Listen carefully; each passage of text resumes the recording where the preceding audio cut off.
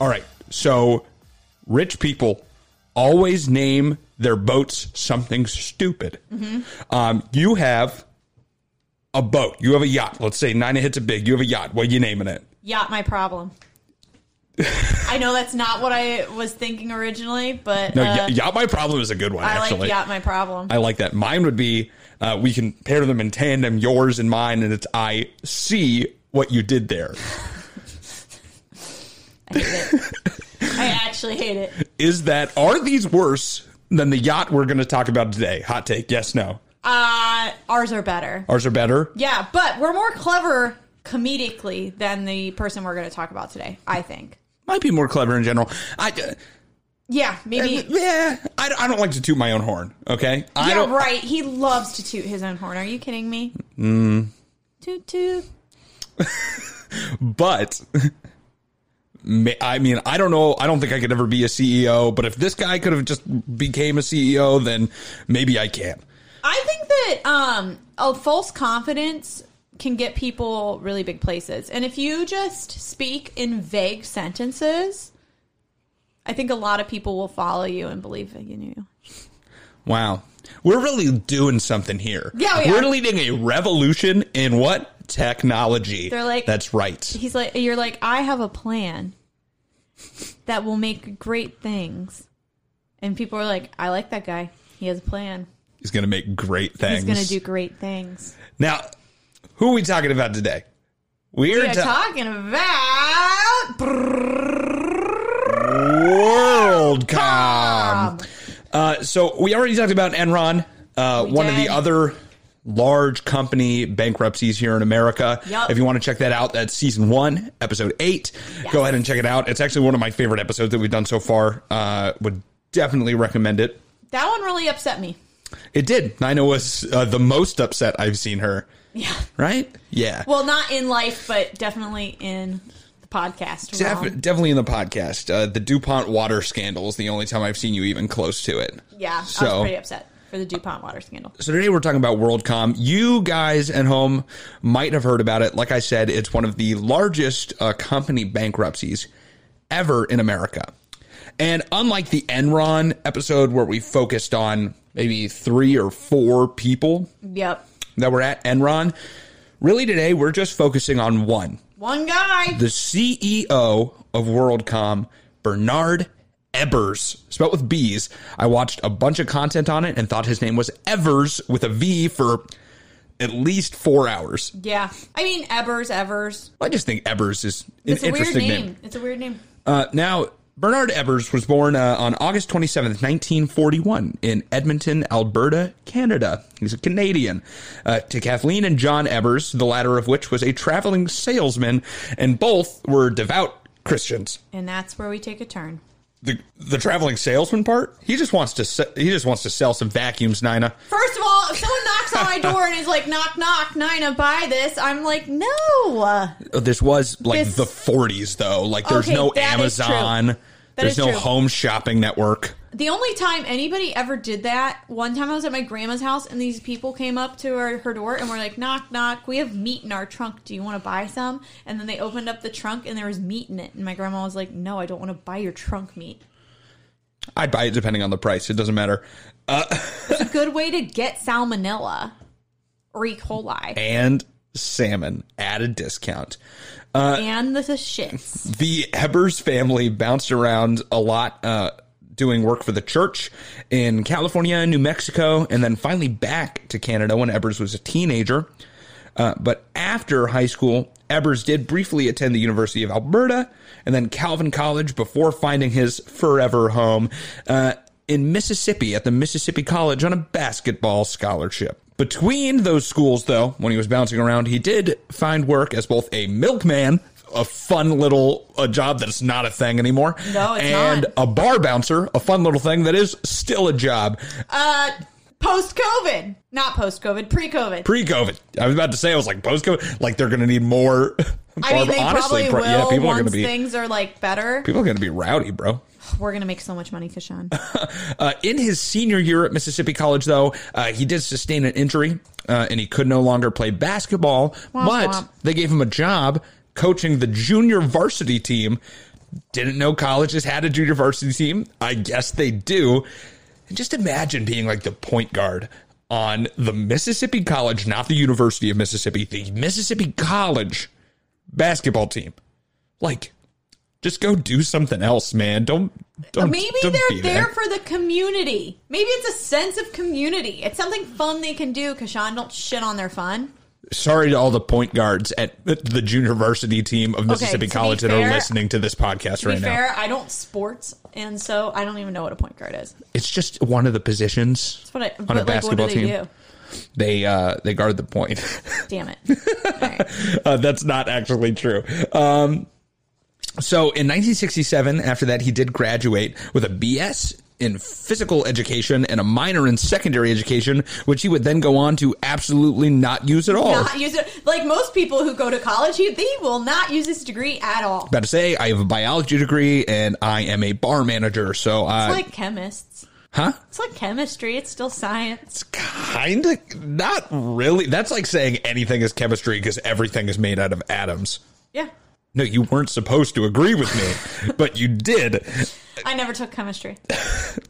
Oh, really? I think that's like the third time you've actually said that on this podcast. Damn it. Sorry, guys. So from this, he somehow transitioned into owning a business. I think he probably wanted to do that all along, given where he went. But he, for some reason, don't know why, he chose to get into the motel business. People always need a place to sleep. You're right. Yeah. Yeah, the thriving motel business in America. In the 60s. Is that because the sex revolution? And then we're like... Well, maybe that's not what I was thinking. People but need motels to bow chicka wow in. Well, but back then they were like, let's pull out the map and let's pull go. Out. Aha! But they were like, let's go with our map. And they're driving, and they didn't have Wi-Fi. They didn't have data. They couldn't look up where a nice hotel is. They would be like, oh, look, there's the America's Best Inn. I think that's what Best Value Inn. Sure. And they'd pull off, and then they would sleep there. So motels on the sides of highways, I would think, were a more thriving business back then. What a riveting look into the life of an average 1960s American traveler, Nina. Thank you. I'm just saying, you're like, I don't know what motels were doing. I think they were probably thriving. So he bought a chain of motels on Mississippi highways. Good for him. And the reason we mentioned this is because it was here that he first earned the reputation of a penny pincher, a skinflint, another term for someone who likes to hoard money. Or cheap ass. A cheapskate. Thank you. That's perfect. Or cheap ass, I guess. And instead of hiring cleaners for the rooms, he would just do it himself to save money. Which, honestly, that part I'm like, yeah, work harder for your business. Save yourself some money in the long run. Yeah, like, but that's how fine. many motels did he have? How much was he cleaning? I'm not saying he did it well. Right. I'm just saying. I mean, I've been to some of those motels. They're not cleaned well. Yeah, but you figure you've got people checking out all the time. I mean, that's a lot of cleaning. But I don't know if he hated it or something, but he looked for ways to get out, and he really hit his stride in a coffee shop in 1983 in Mississippi when he and 3 other investors decided to move into the business of long-distance telecommunications, a discount version of it to rival AT&T and their high prices, which was the leader in long-distance telecommunications at the time. And you know what? AT&T still has high prices. They set up a company called Long Distance Discount Services Incorporated. Wow, what a creative name. Or LDDS for short. A company of which, in 1985, Ebers was named CEO. All right, Bernard! And Bernard, at this meeting, claimed to not know anything about the practicality of the telecommunications business, but could, quote, unquote, read numbers, and could tell that there was money there and that it was a good idea. This reminds me of the Jack Abramoff episode where they had the lifeguard running the think tank, and he was like, I am not even qualified to run a Baskin Robbins. I don't even know what this is. That guy was the best part of that story, though. Yeah, I want to hang out with that guy specifically. He's like, I don't know anything about telecommunications, but I'm going to do it. Bernie Ebers was an incredible pitchman. He could sell this idea of discount long distance communications so easily. He was a natural salesman, and using these skills, he raised enough capital to go on a string of acquisitions. They bought over 60 small telecommunication companies, largely in the South, and incorporated them all together into one big company. And that's when LDDS, we're going to ditch that name really quickly, became WorldCom. It's such a better name. It is, honestly. The long distance discount services is definitely something people would make up in a coffee shop. But WorldCom, it's small, it's straight to the point, you know? Yeah. It's informative, and it's going to be hated by so many Americans later in this story. But it sounds better. The biggest acquisition, so after they grow this large group of telecommunications in the South, they own a lot of lines and things now down there, they acquire a giant of the telecommunications industry, a huge company called MCI Communications. Now, MCI Communications was making twice of LDDS's annual, or WorldCom at that time, their annual revenue. So this really is like a fish eating a whale. Like they acquired enough capital to buy a company that is twice their size. When they don't even know how to run it. Yeah. And it usually goes the other way. Right. You know, so I don't know. I think Bernard Ebbers was really good at buying stuff. Yeah. And about, obviously. And about convincing people that this was a valuable idea. Mm-hmm. But yeah, I think he kind of just bought them and let them, like, you guys know how to do it, to some other people. They also, after this, tried to acquire Sprint, which was one of the biggest, obviously, in the nation as well, even bigger than MCI. Right. But regulators, both in America and in Europe, kind of had some doubts about it. They thought that it might be monopolistic. Oh, maybe just a little. Yeah, you know, just a tiny bit. A tiny bit. You want to own all of them? No. What next? T-Mobile? No. So WorldCom ended their bid into that acquisition. And now, so we have Ebbers, who went from a milkman to junior varsity basketball coach to CEO of one of America's largest corporations in less than 20 years, backed by his enthusiasm and his pitchability. But as is often with Rags to Riches story, the money got to Bernie Ebbers. He really was the American dream, though. Yeah. Where he gets all of the money and then fucks it over for himself. Yep. So Bernie Ebbers, new to money, or new to this much money at least, decided to act like Shaq. There's a story actually where Shaq like signed one of his first big contracts, and he went out and bought like 3 really expensive BMWs and spent like all of it. Oh yeah, I think I've heard that 30 minutes. I've heard that story. And much like Shaq did then, he just fucking blew all of his money. You know what? He was not thinking small like me. Because the other day, we were at work, and we were talking about because what was the jackpot right now? Like, what was it? Like $900 million or something like that for the lottery? Yeah. And I was like, oh my God, if I won that, I could go to Hawaii. And because Sean ripped me a new asshole for like 3 minutes. Yeah, because what a pedestrian thing to say. I could go to Hawaii on a vacation that you could probably pay for if you saved up for 6 months on your salary fucking now. But I don't have to save if I just win the lottery. Sorry. I don't have to save if I just win the lottery. Yeah, but you said it like you were going to go for a weekend, not like you could have said something like, I could buy a house in Hawaii. I don't want to buy a house. I just want to visit. Yeah, you could visit your fucking house. I'm just saying. In Hawaii. I'm just saying. Stop thinking so small. I'm just saying if Bernie Ebbers would have thought a little more small, he wouldn't have been in the trouble he would have been in. Well, compared to our pittance of a salary, Bernie Ebbers in 1999 was slated to make $935,000 as the CEO of WorldCom.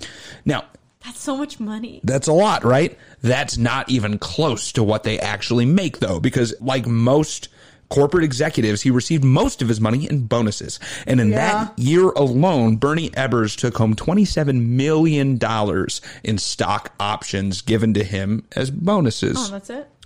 So that's literally like 1/28th of his salary is his salary. And then the other 27/28 is all bonuses and stock options. When you have stock options, that your money's in the stock market or? It's in the stock of the company. Yeah. Oh, okay. So then when you leave, if you leave, you can get it? Yeah, if you leave, you get to keep it. It's Okay. it's the option to acquire the stock Got you. at a time when you leave. It's like a 401k, but on fucking roids. Okay, my dad had that. That's how he was able to retire. Mm-hmm. Not that much money, though. He wasn't the CEO. No, he was not. He was the manager. Yeah. So honestly, if you work for a big company like this, like a lot of the time, everyone will get stock options as bonuses. Right. Because it helps, like, invest in the morale of the company. Like, you're literally invested in the company you work for. Yeah. So it helps supposedly make people work harder because if the company's doing well, they're also financially doing well past what they're getting paid. But for CEOs, it's like insane. And then because he was starting to get this money, he started buying things like crazy. And here's a small list of the things that Bernie Ebbers bought. A crawfish farm. Okay, first of all, have you had crawfish? Yes, I used to go hunting for crawfish. Fucking delicious. So I understand why you'd want a farm. He bought a whole fucking farm. You could just go down to the marketplace, buy some crawfish. He bought a farm, a soybean farm. And you're probably wondering already, that's a lot of farms to start off with. That's 2. Yeah, why do you need 2 farms? Well, because he was known as the telecom cowboy. Like a telecom cowboy. Dun, dun. Because he wore jeans to work instead of a suit, had a relatively laid-back demeanor. He was basically a good old country boy who rose to CEO. Yeah, but he lived in Mississippi for a long time. Oh, that's true. That's true. Also, I don't know the history of Canada. There's probably cowboys of Canada somehow. I'm sure there's rednecks in Canada because there's rednecks everywhere. Because there's rednecks in Australia. I came to find out. I'm sure. Yeah, no, there are. I watched a whole show about them. I didn't know they existed. So he owns a crawfish farm, a soybean farm. He acquired the Jackson Bandits, which is a minor league hockey team. Where are they a hockey team? Jacksonville. Oh, okay. A 132-foot yacht. Here's the yacht name, all right, called the Aquazition instead of the Acquisition. Or maybe he said aqua like the British do, and he said aqua, which would be weird, but at least the pun would make more sense. Like Aquafina. Do you say Aquafina? No, I say Aquafina. Good, you're right. And this led him to buy BCT Holdings, which is the owner of a yacht building and repair company. So he bought a yacht, and then he's like, you know what? I think what made this? I just want to buy that. So he bought the yacht building and repair company. I'll buy it. He also owned the largest privately owned ranch and an expansive lodge in the town that housed WorldCom's corporate office, Clinton, Mississippi. It's a lot of shit. It's a lot, especially... That's so much upkeep. Especially when... So this is... I'm going to say only.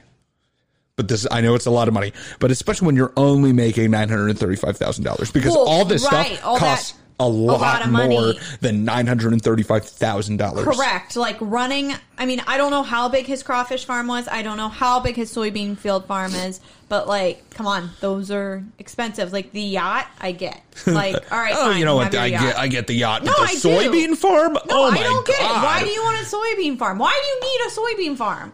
Unless you are a soybean farmer. You get tofu so easy. You just walk down to your soybean farm and just grab some. Do you think this tofu grows on bushes? No. I don't know. I don't know. It doesn't grow at all. It's made out of soybeans. Yeah, I don't know how to do it. I think you soak the soybeans, and then I don't know what. The funny thing is, although he is spending lavishly and just over the top in his personal life, he still retained that penny pincher mentality that he had at the motels. So that doesn't flow over into his life at all for some reason. But at WorldCom, he was known for going into like the break rooms and like counting the coffee filters to see if people were drinking too much of the free coffee that was provided by the companies. And then in a cost cutting effort, he decided to just get rid of the free coffee. Like they made such a big deal about this. Coffee is already so cheap.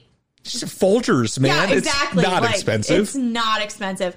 But, people like that tend to be, I mean, that's how they stay. That's how the rich stay rich. They penny pinch where they can and then live the way they want to. And that's how they can do that. I mean, I guess. But yeah, he got rid of the free coffee altogether and you replace it with one of those vending machines where like, you press it and the cup drops down and like makes you those coffees taste shitty terrible. cappuccino or whatever. Yeah. Did you call it a cappuccino?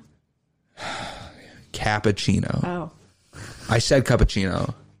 But yeah, I know it's cappuccino, okay? Yeah. You want to point out more of my flaws? Yeah. Do you want to? Yeah, I do, I'm sure you will. I can't wait. Can't wait. But how disappointed would you be, though, if you go into the break room and then, like, your coffee machine's gone?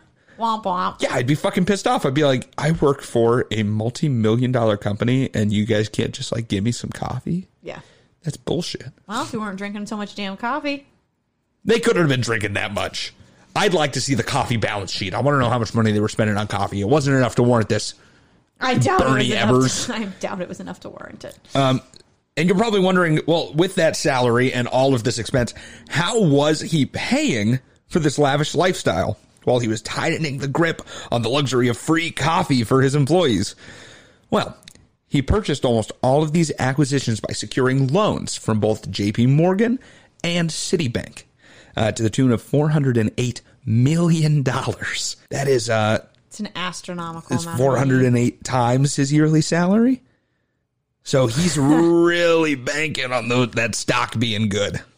All right. And not only that, he also secured the loans by underwriting them with his WorldCom stock. So that's always like, oh, look, I can pay for it. Look at all the stock I have. Legal. What do you mean? Like, oh, look at all this stock I have. Like, come on. The bank is just like, yeah, that's fine. Well, yeah, stock is usually not volatile as this. You know, everyone looked at WorldCom as like, right, that's a big company. That's one of the best stocks to own. Still, he's got all the money of this backed up for these loans. Have you never heard of the stock market crashing? I just think it's crazy. Well, I mean, at this point, there hadn't been a really bad stock market crash since the Great Depression, I'd say. But that's enough to scare me. They're about to get the next worst crash since the Great Depression, which was the dot-com bubble in the early 2000s. So during this, many companies are going belly up.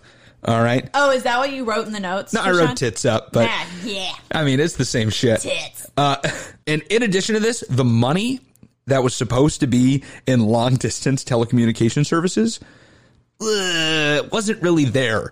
They built all of these long distance lines to help increase the availability of long distance communications through telephone to people. And then people were just like, nah. Like, let me not buy this. Yeah, you're like, I don't know anyone that lives in fucking Italy. Like, no, I don't need this. So there wasn't as much money as what they thought. So now they've acquired 60 telecommunication companies and then a big telecommunication company. They try to buy Sprint. And now after they build all this infrastructure, no one really wants it. Oops. So.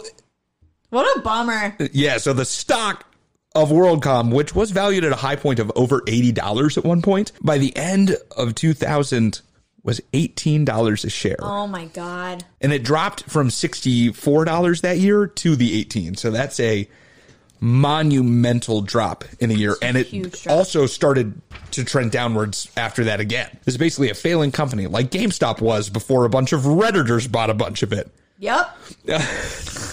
And because of this radical drop in WorldCom stock, in 2001's, the banks came a-calling to Ebbers. Knock, knock. So this is what happened when he underwrote. This is what happens when the banks do it and they kind of see shit's not going well. They come and they're like, all right. Hey, all right, give it time to pay up. Time for you to pay back on that loan. Let's go. Now, Ebbers obviously did not have this money in liquid. Like, he didn't have the cash to pay them this money. He put it into his crawfish farm. So what he was going to have to do is he was going to have to liquidate some of his assets to pay them back. And in order to do that, he'd have to sell a lot of his stock in his own company of WorldCom.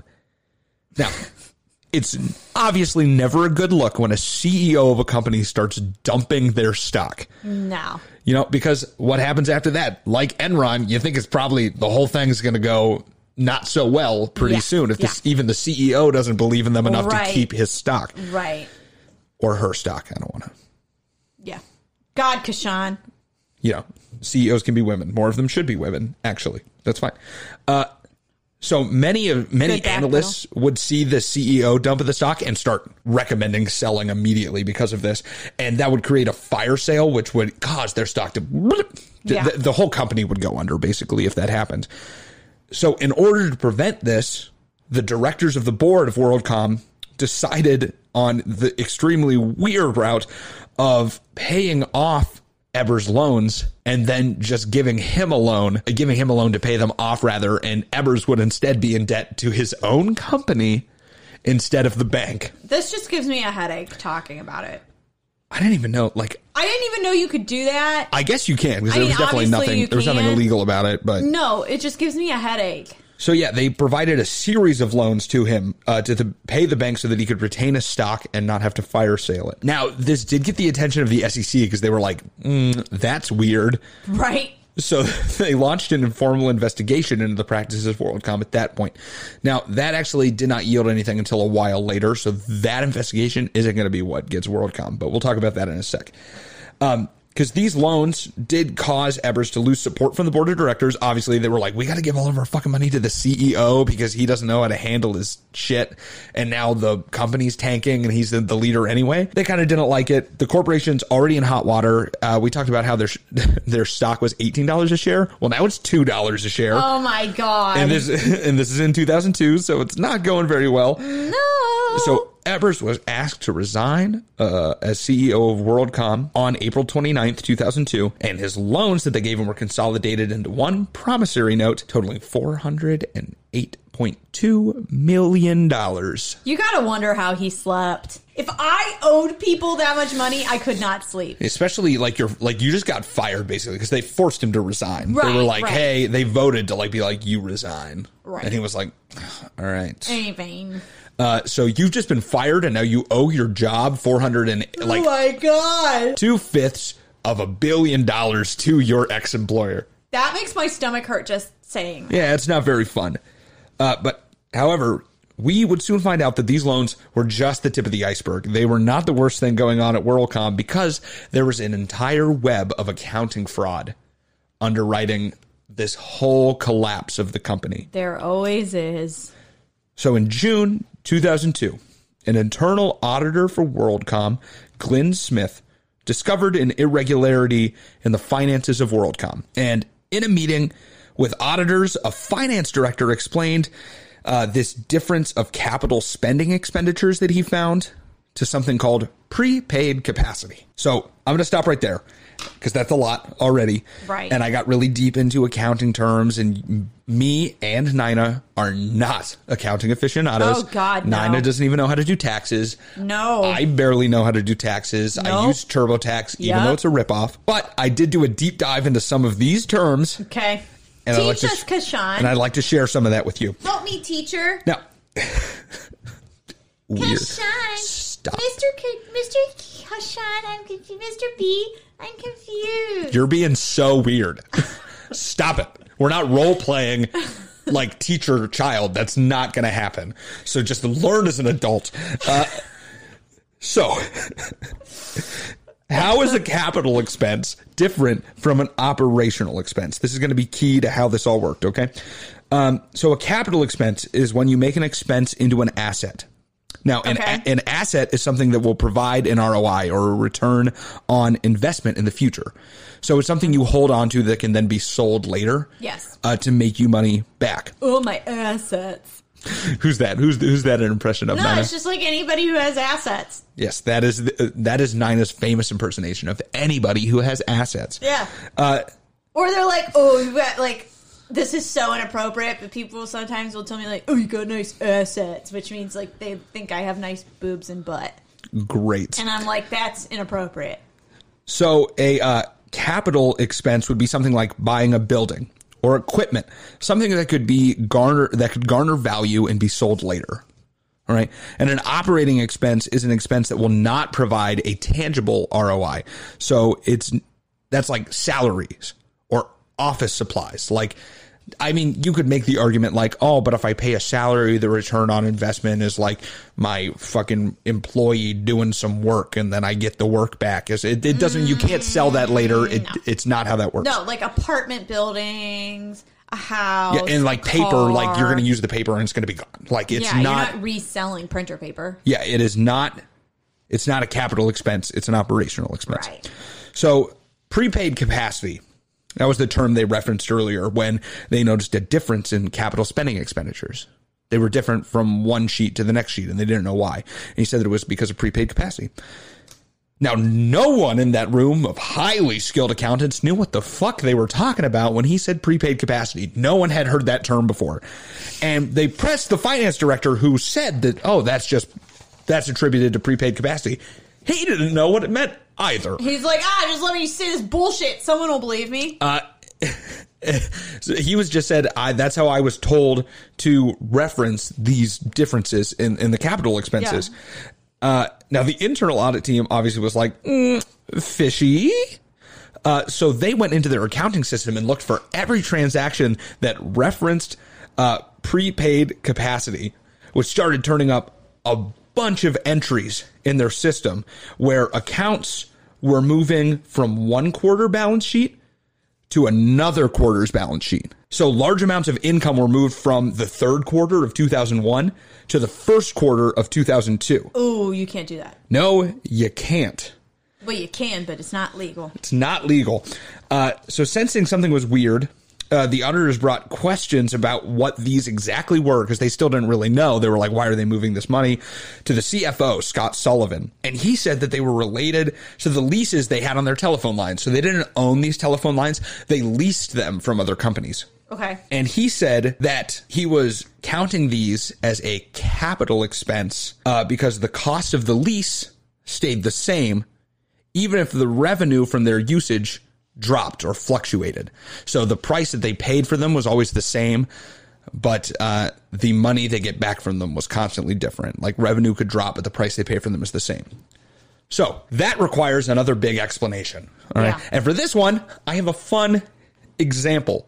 Yay! All right. So this is something, the use of this to spread out a cost over time, which is why they could be able to move something from the third quarter of one to the first quarter of the next and on, is something called accrual. There we go. Accrual accounting. So for this example, let's say we know a person named Mary. Okay. And Mary owns an ice cream shop that pulls in $10,000 of revenue a year. All right. So Mary buys an ice cream maker to help make the ice cream faster. And that costs $7,500. Okay. And the machine's supposed to last for 5 years, normally. So this is a capital expense, as we talked about. This machine is an asset held by the ice cream shop. So instead of reporting this expense in 1 year, which would show lower profits of $2,500 that year. Right, because you're going 10,000. Yeah, you see 10,000, 10,000, 2,500, 10,000, 10,000. And you're like, what the heck? Yeah, what's that? An accepted accounting principle allows you to spread the cost of a capital expenditure over its suspected lifetime. Okay. In this case, 5 years. Okay. So you divide 7,500 by 5, which is 1,500 a year, and you spread that out for all the 5 years that it's supposed to last. Okay. And you can report a profit of 8,500 instead. Okay. And the reason this is accepted is because it actually gives people a better idea of what's going on in the company. Because if you just reported it all at once, it would look like they made no money that year. Yeah, and they'd be like, what the heck? Yeah, but they know, well, we're going to keep it for a long time and we're going to make money on it. Like there's going to be a return on investment of it every year. So you can spread it out like that instead of all at once. I mean, it makes sense. Yeah, and this only applies to capital expenses, though. It has to be an asset. Okay. You can't spread something like salaries over this time because that really wouldn't make any sense. It's not a tangible thing that you can get rid of later or sell back. And the way that you can match the revenue from an asset that you acquired to its cost over time is something called the matching principle. All right. Now, with that big, long description out of the way, the very astute of you may have already noticed something wrong with this scenario. The telephone lines that WorldCom are using are not an asset. Right, they're leasing them. They don't own them. Yeah, they're simply renting them. So that money goes into keeping them, or the money that goes into keeping them can't be a capital expense. No, it needs to be an operating expense. It's an operating expense. Exactly. They don't, like, if they owned the lines, that would be one thing. If they own the infrastructure and they could sell it later, that would be one thing, but they don't. Right. They lease them. So after looking into it, the internal auditing crew came to the same conclusion.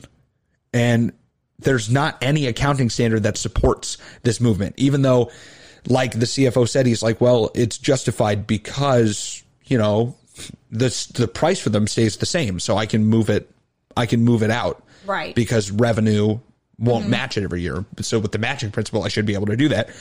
That's not true. He was just making up some hoopla. I mean, it sounds if you want to. Honestly, really interesting way to justify it. But yeah, if you just do some basic stuff like that, you're like, no. That's exactly what they did. They were like, no. And so it's not supported by any accounting standard. And they actually went to the accounting department and they basically said, yeah, we just kind of make up the margins. Like we were just told to do it. So we could just So we just kind of did it. Fucking make it up. And the lower accountants, obviously, they didn't know what they were doing. They were just told to like do this and like make the and balance it. And they were like, yeah, okay, sure, I will. They didn't know what they were doing. Well, they didn't know what they were doing, but it turns out Ebers and Sullivan did know what they were doing. Oh, of course they knew what they were doing. So in multiple closed door meetings, Ebers and Sullivan came up with this whole idea because as the stock was dropping after the .com bubble, they realized that their numbers were going down. Right. The company was floundering, and especially Ebers had a high personal interest in not letting their stock value drop because of how much money he had invested in their stock and how much his debt depended on it. Right. So they decided to do this creative accounting trick to cover their assets. There you go. Good one, Kashan. Yeah. Well, I didn't anticipate you making the joke for me like 5 minutes ago. Sorry, I didn't know. I didn't know you were going to make this ass joke. No, it's fine. It's low-hanging fruit. I get it. It is. So moving these expenses from operating expenses to capital expenses and spreading them out reduced costs to the company and turned the net losses of the entire company into gains during these quarters, and their stock value could still increase, just like what it did with Enron. And this was all in hopes to stabilize and meet Wall Street numbers to keep analysts referring their stock as a buy. Good job, guys. And as a result, in 2001, the company inflated their profit by $3.8 billion. It's so crazy. I know. And they recorded a $1.4 billion profit that year instead of what would surely be a loss. They're like, it's opposite day. They're just like, ugh. You know, they're just freaking out. They realize their company is going under. All their stock's going to be worthless. So they cook the books to make it look like they were making money. But not very well. Like, I mean, Enron did it better. Oh, so, yeah, definitely. I mean, whatever. I don't think I'd ever say Enron did it better, but I guess I did. They did, though. They're better liars, for sure. They knew how to cheat the system better. They sure did. So in July of 2002, based on the findings of the Internal Audit Committee, WorldCom publicly admitted to nearly $4 billion in accounting misdoing, which would later inflate to $11 billion upon scrutiny. It's just, I'm sorry. It's just, I want to keep, the only word that comes to mind is mind-blowing. It's just crazy. Like, that you could get away with it for that long, lying that much. Yeah, they used this accounting technique to falsely inflate their profits by $11 billion over the course of, 2 years. So what's really interesting is that this, I mean, I'm sure that other things have happened since then, but it just seems like a lot of these sorts of when we cover these stories, they're all around the early 2000s, and it's really interesting. They did. Well, it was the same thing we talked about with Bernie Madoff and how he was exposed because of the 2008 recession. Right. It's basically... Oh, it's because of the bubble pop. Yeah, when markets are going down, companies are either manipulated into doing this when they're going down instead of dying. Right. Or they were doing it already. And when, stock goes down, everyone sells it, and now their schemes come out. Right. So the .com bubble is really what caused some of this stuff. Also, because both Enron and WorldCom introduced new legislature, which helped prevent it, which we'll talk about at the end. So obviously, they just publicly admitted to all this wrongdoing. They contacted the SEC, the SEC Commission. God damn it, I always do that. The SEC, the C stands for Commission. God damn it. It's like the oh shit, what is it? The damn it, I wanted to say ATM, but that's not the ATM machine. I always say or RIP in peace. RIP in peace. The one you see all the time.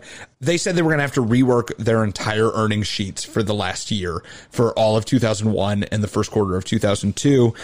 And because of all this, and the company was already not at a good place, they were like millions of dollars in debt on top of everything already. Their stock was less than $2 now. It was junk status. They filed for Chapter 11 bankruptcy, and then this bankruptcy prompted legal investigations into the executives because also they had a meeting with Congress. That always happens. Same thing with Enron. Same thing with DuPont. We've seen all of it. And they focused specifically on Ebers and Sullivan. And Sullivan was fired later when they asked him to resign after all this came out, and he didn't. He was like, no. And they fired him, obviously. Can't make me. We can. You're fired. You Sullivan. can't fire me. I quit. No, we just asked you to quit. And you didn't want And then to, you so fucking we're didn't want firing to. you. Yeah. Great. Womp womp. So Sullivan pled guilty to counts of conspiracy and securities fraud and flipped and cooperated with investigations because that's always how these work. There's one guy who's like, all right, I'll tell you everything. Just don't put me in jail for too long. What the heck was that guy's name? The key. Rick Singer. When he was like, yeah, I fucking did it. Here's everybody's names. Yeah. He's like, yes. Yep. I will comply. Don't put me in jail for too long. I'm too cute for jail. And too white and too rich, as what most of these are. So Bend over and show me your prison purse. Here it is. He opens like a coin purse and a bunch of quarters fall out. Out of his asshole. Oh, no. Oh, my God. Could you imagine if you could poop quarters? How awesome that would be. I wish I could poop quarters. I don't want to ever live inside your head. I just was thinking Just of the how... thoughts that come in there and you're like... I was just thinking You're like, that one, that's the one I'm going to say. What if you could poop quarters?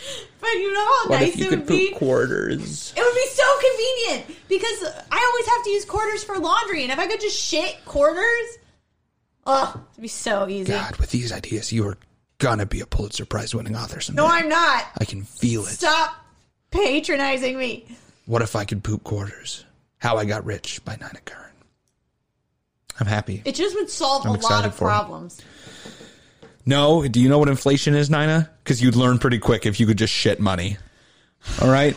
So, It'd be cool, though. no.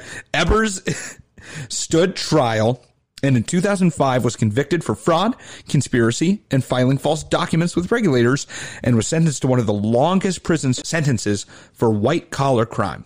25 years. That's like your whole life, Kashan. It is. Plus 1 year. Plus my 1 life. Now, Sullivan, in accordance with his plea deal, was sentenced to 5 years for the same charges. And stockholders, they were also a big loser in this. They lost out. You're like, I don't know why I thought that was funny. You're like, they're a big loser in this. They're the biggest loser. They're the biggest loser. In this. $30 billion is what they lost of what they invested. And $180 billion if you also count the profits that they would have made had the company stayed where it was without the fraud. Now, a class action lawsuit provided a settlement of $6 billion, 90% of which was returned to the stockholders, but that's nothing. One of the guys gave a testimonial where he had invested $100,000 of stock into it, and because of this, he got like $3,000 back. Oh my God. So what a bad day. So it's not great. You know? Oh, Jesus. And a lot of people have not recovered. Like if you had this was a big retirement portfolio That's stock. who I just feel so bad for is these people who have their retirement in these stocks and then they're just... And everyone who worked there too, God, obviously had a stock investment so much. In the company. Yeah. And it was a dividend paying stock, which means they'll pay stockholders a price based on the amount of shares you own every year too. So it was really good for retirement. Yeah. Age people because of that, and they lost out on all their money in it.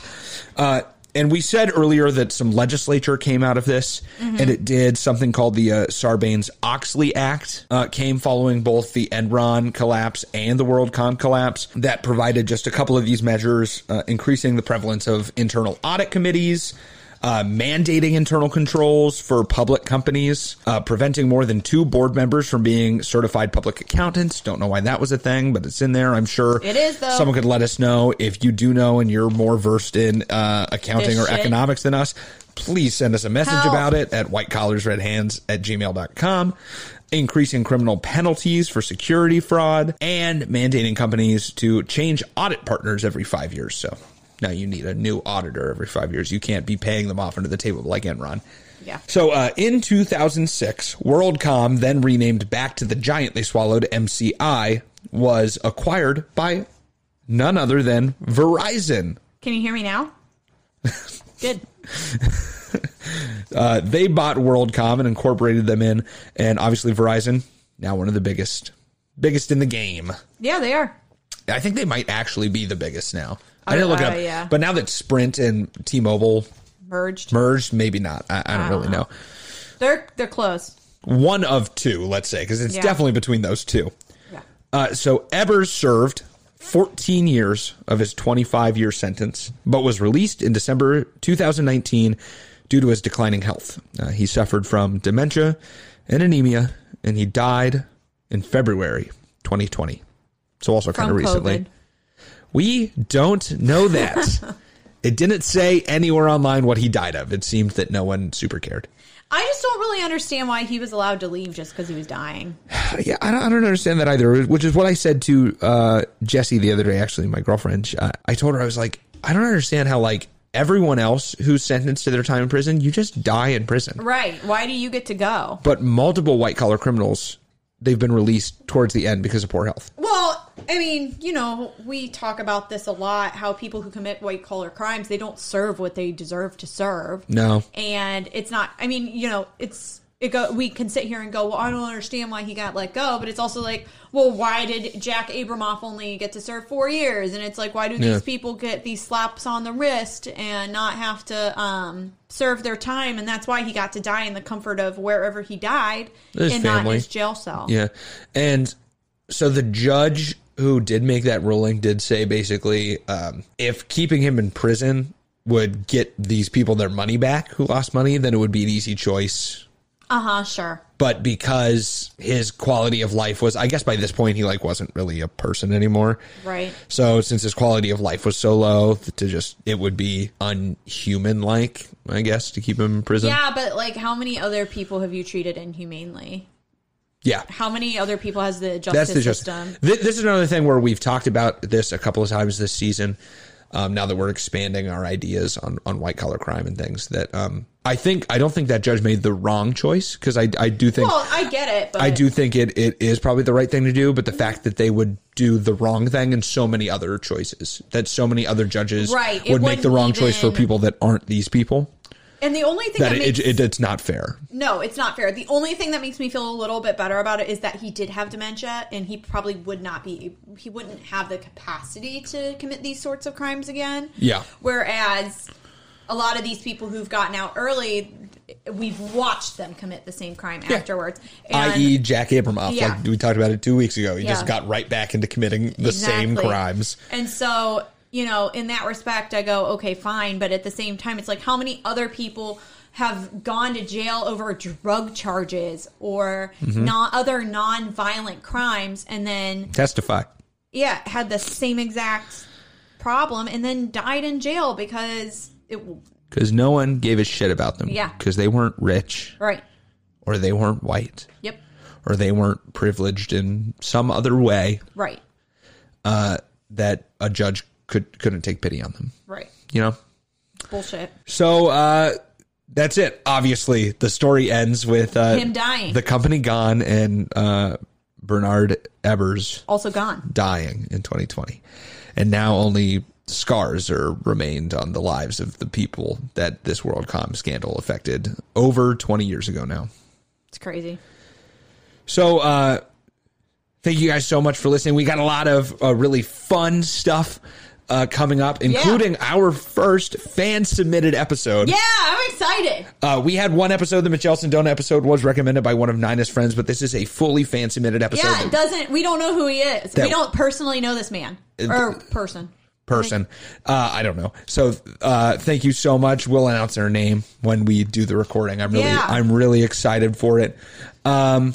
And if you have a suggestion, something you'd like us to cover, or you think more people should know about, then please follow this person's lead and send it to whitecollarsredhands@gmail.com. We'd love to hear from you. It really brightens up my day. Yeah, no, it warmed my heart. You know, doing art can be really fucking hard sometimes when you go on and you see like a bad review, or you're listening to an episode and you think, why the fuck did I say that? You know, I do that all the time. It can be hard, but when we get messages like that and people that support us and we know like listening to this podcast, it helps us so much. It feels really good. And on that note, please leave us a review. We'd love it. Honest one. An honest review, especially if you're listening on iTunes. No other format does it, but statistics show that 79% of you are listening on iTunes, and we'd love if you could drop by and leave us A little comment. a comment, preferably a good rating, as a higher rating does help us reach more listeners, grow our platform, to help us entertain people and also help other people, just like we are, learn about the importance of the issues of crimes committed by the rich, because we're normal people. We're learning about this just as much as you are listening to us talk about it. Yeah. Yep. So we love having people jump on and helping us grow.